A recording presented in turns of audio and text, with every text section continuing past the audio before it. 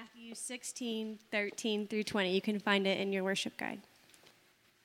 Paul and Timothy, servants of Christ Jesus, to all the saints in Christ Jesus who are at Philippi, with the overseers and deacons. Now when Jesus came into the district of Caesarea Philippi, he asked his disciples, "Who do people say that the Son of Man is?" And they said, "Some say John the Baptist, others say Elijah, and others Jeremiah or one of the prophets." He said to them, "But who do you say that I am?" Simon Peter replied, "You are the Christ, the Son of the living God." And Jesus answered him, "Blessed are you, Simon Bar-Jonah, for flesh and blood has not revealed this to you, but my Father who is in heaven. And I tell you, you are Peter, and on this rock I will build my church, and the gates of hell shall not prevail against it. I will give you the keys of the kingdom of heaven, and whatever you bind on earth shall be bound in heaven, and whatever you loose on earth shall be loosed in heaven." Then he strictly charged the disciples to tell no one that he was the Christ.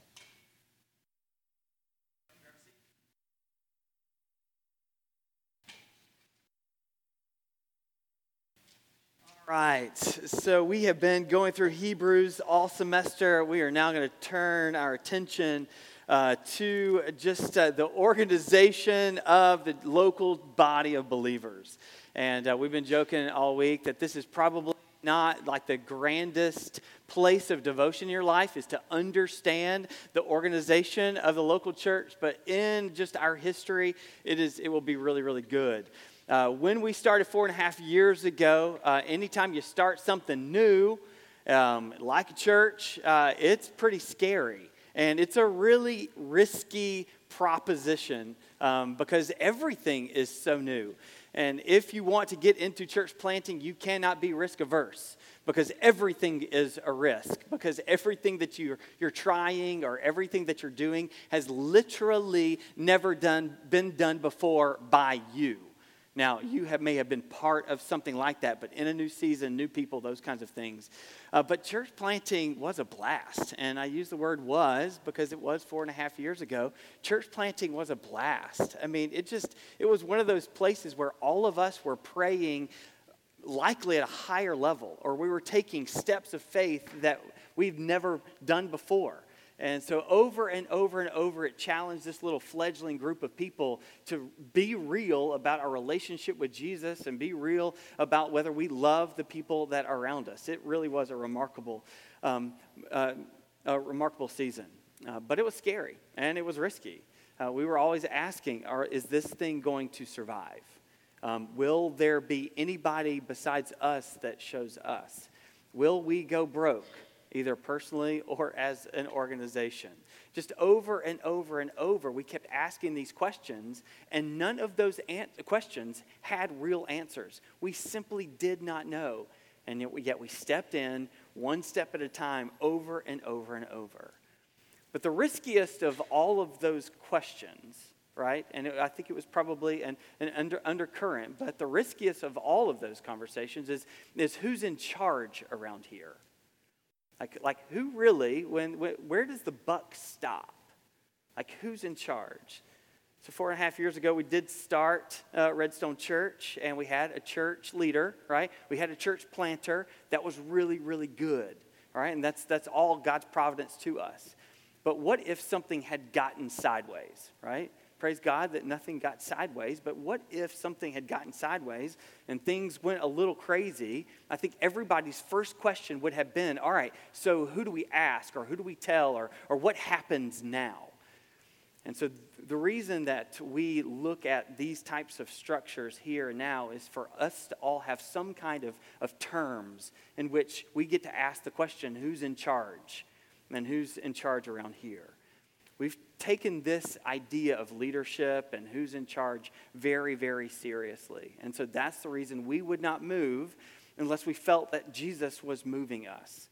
We wanted every step of the way to be a supernatural one. We didn't want it to be of human effort or human wisdom. We wanted God to open up doors and for us to step through those for sure. And every time we forced an issue, and we forced the issue many times, but every time we got a rap on the hands, right? And things would fall apart. We would immediately feel like, oh, we're pressing too hard. We're not waiting upon the Lord anymore. But the Lord also, he was leading us, but early on, he gave us an advisory team. And so we were putting pastors, local pastors around us to literally tell us this is a really, really bad idea, or to give this kind of endorsement. We had a leadership team around us. A couple of years ago, we were able to ordain our very first elder in Jerry Williams. And so things began immediately, almost overnight, with Jerry's addition to become a little bit more stable. And on it goes. A little over a year ago, we brought another pastor in full-time with Daniel. And so we've just continued to trust the Lord, but also to take this idea of leadership very, very carefully. So over the next couple of weeks, we're going to ask the question, or hopefully we'll answer the question, who's in charge, right? Who's in charge around here? Because that's a very important question. It's important to our worship because it's a place of faith. And so every time we pray to the Lord, we're trusting him to do what he is saying that he was going to do, that his promises are going to be real from everlasting to everlasting. But there are times where we take a step of faith in the people in this room. And we have to trust that they are walking with Jesus and following Jesus. I had a mentor one time, his name's Elliot Grudem, and he says that there's never been a church that has been closed down with bad preaching. He says, now there's a lot of bad preachers out there, and he was pointing to all of us. Y'all are all very bad preachers in the scope of things, but your bad preaching will not shut down your organizations. What is going to shut down churches is bad leadership. Either exerting power that does not belong to you or withdrawing from authority that you have. It's either being a jerk and moving way too forward, too fast, and abusing your power, or walking back and shirking away from authority and actually abdicating the authority that has been given to us. And so with that, we just continue to walk. We ask ourselves, who's in charge around here? It was really, really great to plant. But if we're going to plant again, if we're going to actually have more churches, like to be birthed out of this place, this is one of the most fundamental places. And so that's why we started in Philippians 1. You can turn there in your scriptures or in your worship guide. You'll see it.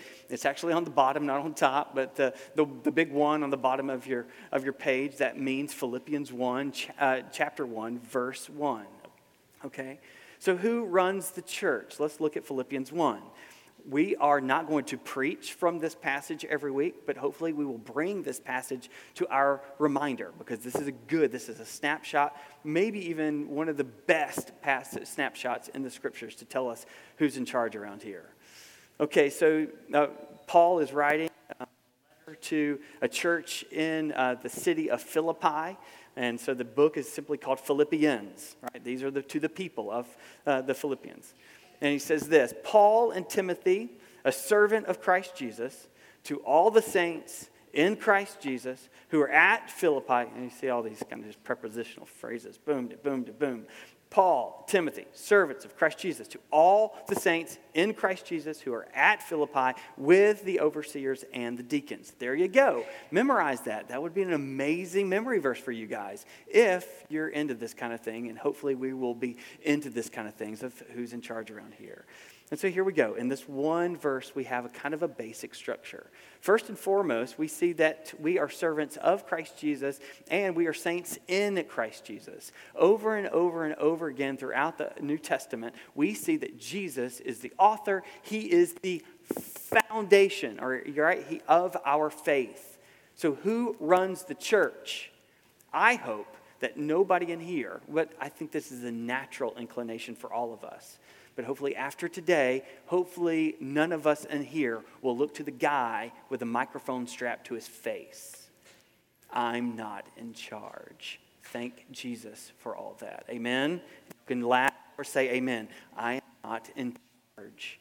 The elders are not in charge. It is Christ Jesus who is on the top of the organizational chart. It's his church.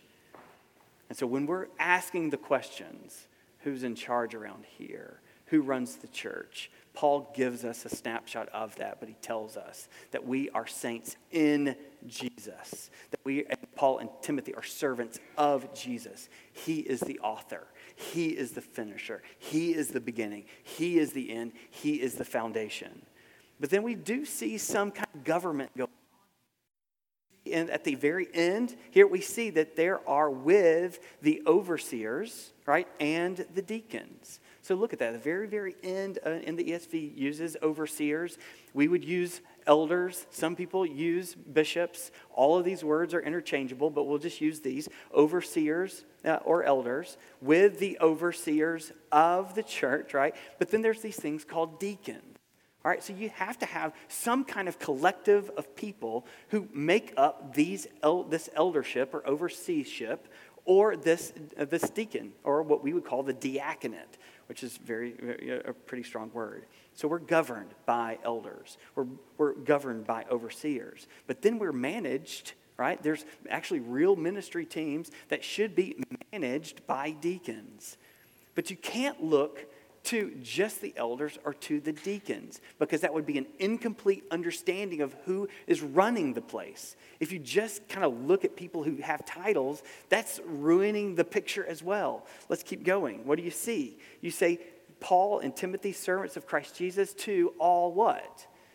To all the saints. So we cannot forget that there is a corporate reality. There is a congregational element to the idea or the organism that is made up of the church. So we are comprised of all the saints. And as we would say it around here is that you are a member of this church. You call this place home. That is who is, they have associated themselves with a particular someone, and they are made up by the collective. But then the first couple of words is that there are real people. It's not just the collective. And that can get out of balance if we're only thinking about the collective. There's still a guy named Paul and a guy named Timothy. You guys have real names, first, the middle, and last names, and you are super important and vital to this congregation to help build itself up in love, as Ephesians 4 would say. That you have to realize that you are not just a part of the corporate, but you as an individual, you matter. Jesus saved you. In the same way that Jesus is talking to the churches in Revelation, right, to the churches in Ephesus or Thessalonica and so forth, he's also calling you out by name. And in the same way that Paul and Timothy is the same way that he would say, Colin and Carly. They just happen to be on the front row, so don't sit in the front row, you get called out. But then it goes on. If you look at other places or other introductions that Paul would say, sometimes he has a little clarification. He doesn't know it here, but I'll just go ahead and add it. And he would say Paul, and he would have a little comma or something like that, an apostle of Christ Jesus. He would actually equate himself and his name, and he would attach a gift to himself. There's actually a spiritual gift that has been attached to you, and that has become your spiritual act of worship to other people around you. And so that is kind of a complete picture of the government or who is in charge around here. It's Jesus. Yes. Is it the elders? Yes. Is it deacons? Yes. Is it the congregation? Yeah. Is it individuals? Yes. Is it the individuals who are walking around literally carrying these specific gifts that are unlike other people around them? The answer is yes. So for the next couple of weeks, we're going to explore kind of the interworkings of all of these. And hopefully our worship will grow. Because after leaving this morning, I hope that we will begin to worship Jesus for being the one who builds the church. He is the one who starts it. And those types of things. But as we go into even just what does it mean to be an elder or overseer? What does it mean to be a deacon? What does it mean to be a part of the corporate? We continue to grow in love for one another. In a practical way, this is really urgent for us and it's timely for us because coming up next month, hopefully we will appoint our very first deacons. We don't have deacons around here. We're blessed to have elders. We're blessed to have other pastors, right? But we haven't officially appointed a deacon. So in May, we're actually going to bring out deacons, and that's a really, really exciting thing for our congregation. So this kind of message, or these messages, are very timely. Okay, so as mentioned before, this affects our worship, and that's a good thing. But also, understanding who's in charge actually does a second thing.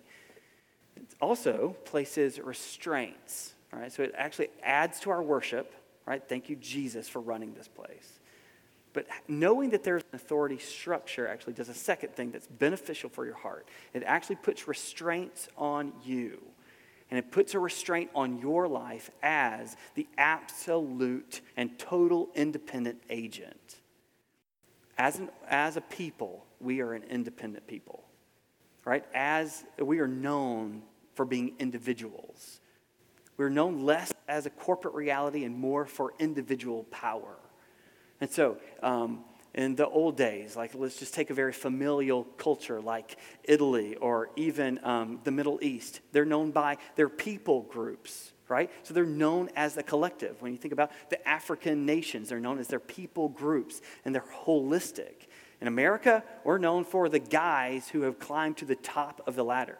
So we're known for the president of the United States or the major CEO of a company because we're so individualistic. And so when we put ourselves underneath authority, that's the question, who's in charge? When we do that, when we subject ourselves to something else or someone else, it's actually putting a restraint on our independent nature.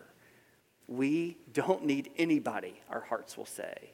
I don't need you guys, says your mind. And yet the scriptures would say otherwise. As a culture, we are people who have rejected authority in total. Picked out a quote from Nelson Mandela. He was a political leader in South Africa. He was even the president from 94 to 97. And one of his most famous quotes, and this just kind of, he is a foreteller, or he's a prophet of what we've experienced the last 25 years. Mandela would say, he says, "I am the master of my fate. I am the master of my soul." That's crazy. But he believed it. And he wanted you to believe it. And we have. That you are the master of your fate. And that you are the master of your soul. Been quoted over and over and over because it's cool to say or it sounds great. But it's just not true. The mantra of our time and age is that we love absolute freedom, right? I mean, we're Americans. We're red-blooded Americans, by golly. Give me my freedom or give me death. And so I don't know why I went into another accent there, but it's true. It's true, and I believe it. I don't have to say the accent. I mean, I believe it. Like, give me my freedom. I mean, you are a bunch of idiots. I mean, I can run this place so much better, says everybody in here. If you've been to a restaurant, who is in charge of this place? If you've been on an airline lately, who would give you these pretzels? I mean, you over and over, you're better at whatever job that you're comparing yourself to, and they're all idiots, and you're always amazing, right? That's the dialogue. And y'all giggle because it's true. Go ahead and say, that's me. That's me. I'm better than everybody. I know better. Man, what is Trump doing? Really? If I had the keys to that office, I'd tell you. There goes the accent again. I don't know where I'm going. But here we go. So we're known for our independence. That's what we do. All right, and this is what iPhone has actually, the Mac or Apple has done for us. They created this suite of products that start with iPhone, iTunes, iPad, and that's a good thing. Because, again, like Mandela, they're being prophets. They're telling us what we really believe about ourselves. Is that I have complete authority over my life. And they've just allowed the products that we use to have complete customization according to my needs and according to my wants. Long gone are the days of this corporate identity.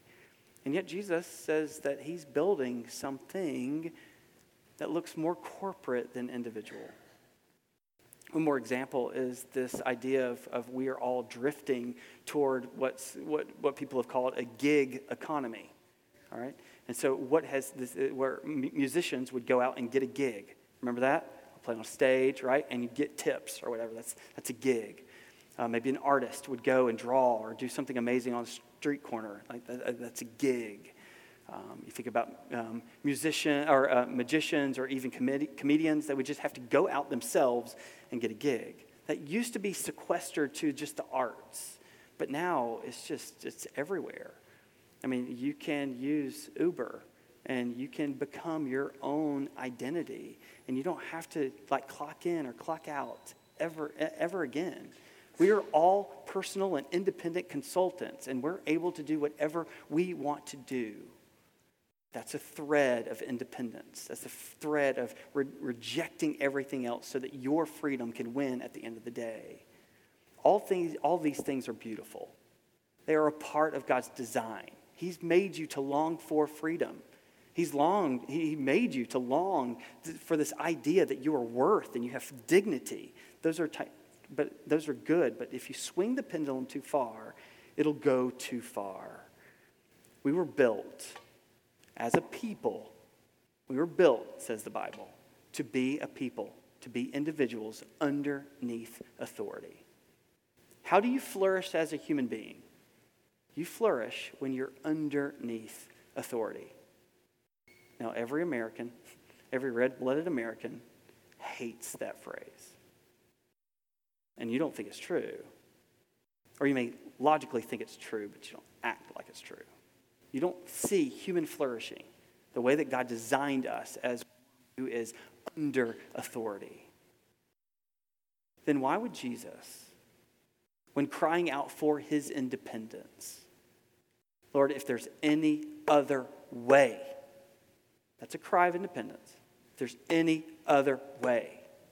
And then what's the clause that should be in all of our hearts? It's not my will, but it's yours. Jesus, the perfect human, the epitome of all humanity, is a man who puts himself underneath the authority of the Father. If it was good enough for him, it better be good enough for us. Jesus knows that as independent ages, when we get too far, there's this thing called pride. And pride is the downfall of every human heart. It really is awful. And so the idea is that because we're Christians, as believers in Jesus, right, coming into an area like this, we are a people who have put ourselves underneath someone else's headship. You call yourself a Jesus follower, right? If you're writing that phrase down, you got to be following somebody who's leading you, right? You're a Jesus follower. That's what that means, is that there's another headship. There's another authority. His name is Jesus. That you are a Christian. It's because you are identifying yourself less about here and more about who he is and what he has done. And that's what coming to know Jesus means, is to lay down your life, your independence, your freedom, and have your life aligned with Jesus alone, saying, I trust you alone. Giving over your life and understanding that Jesus is full of authority. Think about Jesus' life. All the many times that people remarked, that dude has all authority. Think about when he taught. What did they say? What was the scripture? He is the one that teaches with authority. When he does a miracle or he raises the dead, like that guy has authority. And then the main question, the reason he got put to death, the reason he got nailed to a cross is because he said that he had authority to forgive sins. And that was the statement. The fact that he was God and that he could forgive sins, that's what really put him down. But Jesus does have authority. He has authority in teaching. He has authority over the cosmos. Everything is held together in Christ Jesus, Colossians 1 would say. But he also has the authority to forgive our sins. We are a Great Commission kind of people. Go ye therefore, right? Baptizing them, making disciples, teaching them to obey. We know the Great Commission. This is who we are. We are action-oriented. To go, make disciples, baptize, teach. And that's our mantra, man. We love that stuff, right? But then what we say is that you need to go, which is true. And you need to help be a part of the baptism services, which is true. You need to be in a discipling relationship, right? That's one, yes. You need to be teaching others to obey what I've commanded. That's true. The going and the baptizing and the making and the teaching, that's all true. And yet the Great Commission, we've memorized that part. But we've forgotten that there are bookends to the Great Commission that we have memorized. We've missed the most important parts. Before Jesus tells us to go and to make and to baptize and teach, do you know what he says? He says, all authority has been given to me. All authority in heaven and earth has been given to me. That's what he is telling us. Before we go and make and baptize and teach, the way you're going to do that is through an authority that does not belong to you. Who runs the church? It's Jesus. Who has the authority? It's him. And at the end, he tells us to go and do all of these wonderful things. He says, lo, let me tell you, I will be with you until the end of the age. I'm going to go with you. I've got the authority. I have commissioned you, and you're not going to be by yourself. The idea of authority and power and structure is so very critical because it gets your heart right. It gets your heart right to be a dependent person rather than an independent person. For you to say, your will be done, Christ Jesus. For me to follow someone other than yourself. What a lousy person to follow, right? Someone who would talk to their kids that way, you'd follow him, right? So we're less independent, and we're wanting to be a follower of Jesus who is right now, and this should be a devotional point for us, right now. He ascends talking about his authority. That's amazing, that's directional. Then he plateaus, right? He's sitting in heaven. And where is he sitting? On the right hand of the Father. That's a place of authority.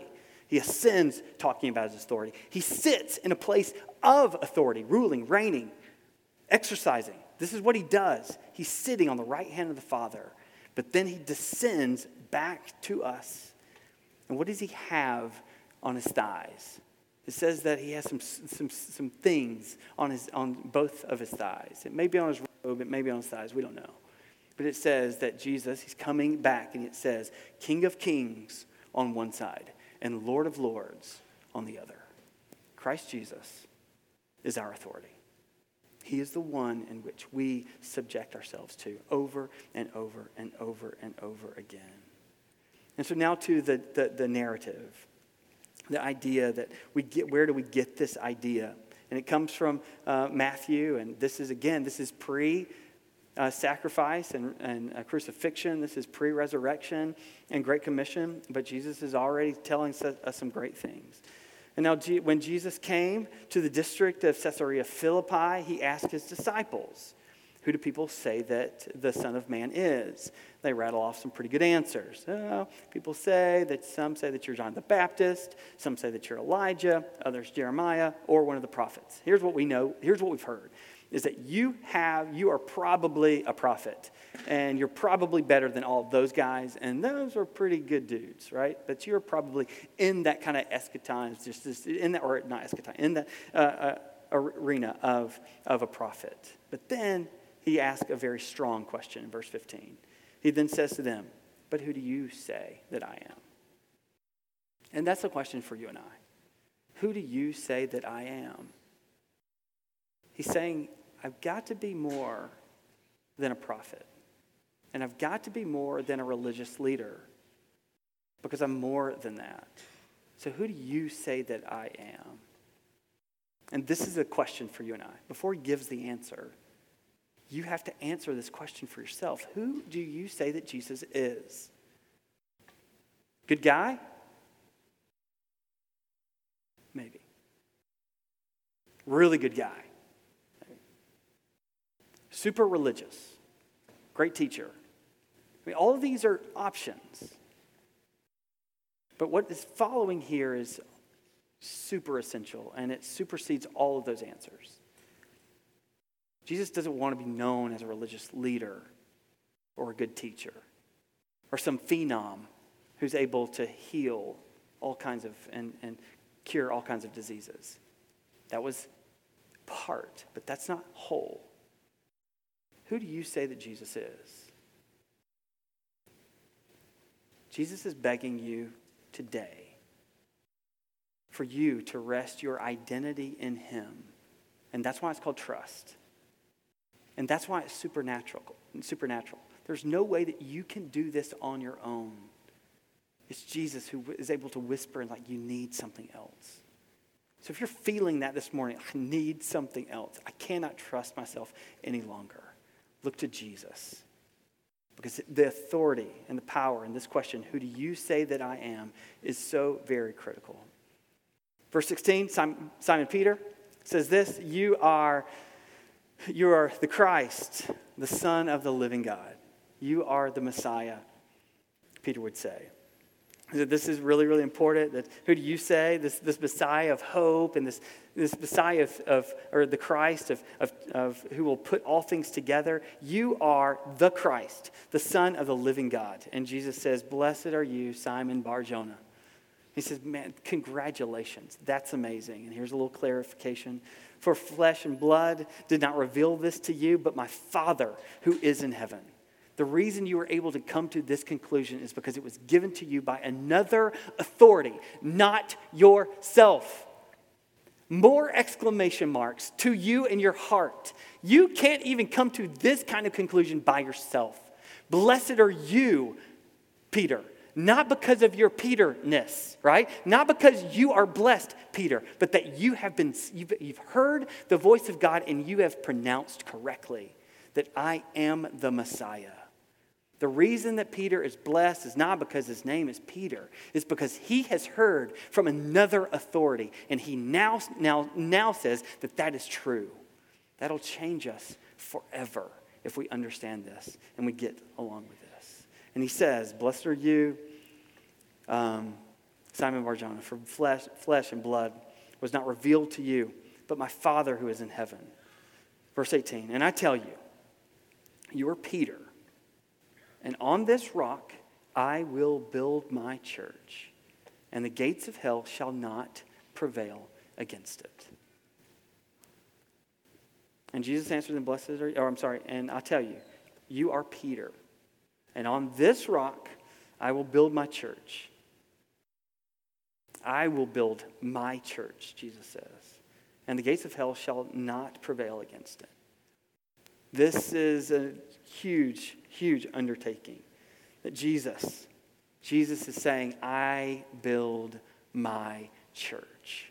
This is his. He is building it. I mean, he's using first person pronouns. He is the builder. This is what he does. He builds, he remakes.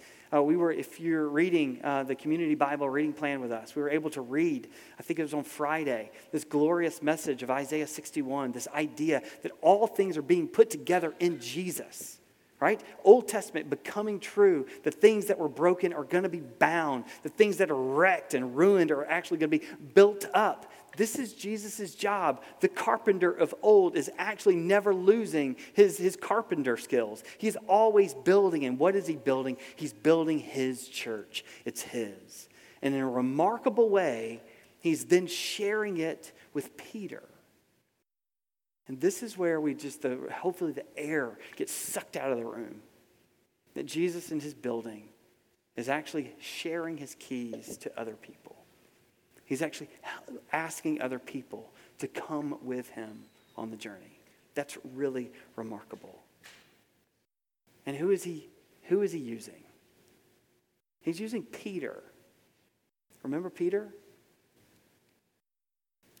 In just a few verses, this Peter is going to be said, Jesus is going to tell him, hey, Peter, by the way, you're going to deny me, right? And I'm going to die. So Peter, the one that Jesus is going to use, is going to deny Jesus. And in this foretelling of, I'm going to have to die, Peter immediately says, that cannot be so. And Jesus says, get behind me, Satan. Who does Jesus use to build his church?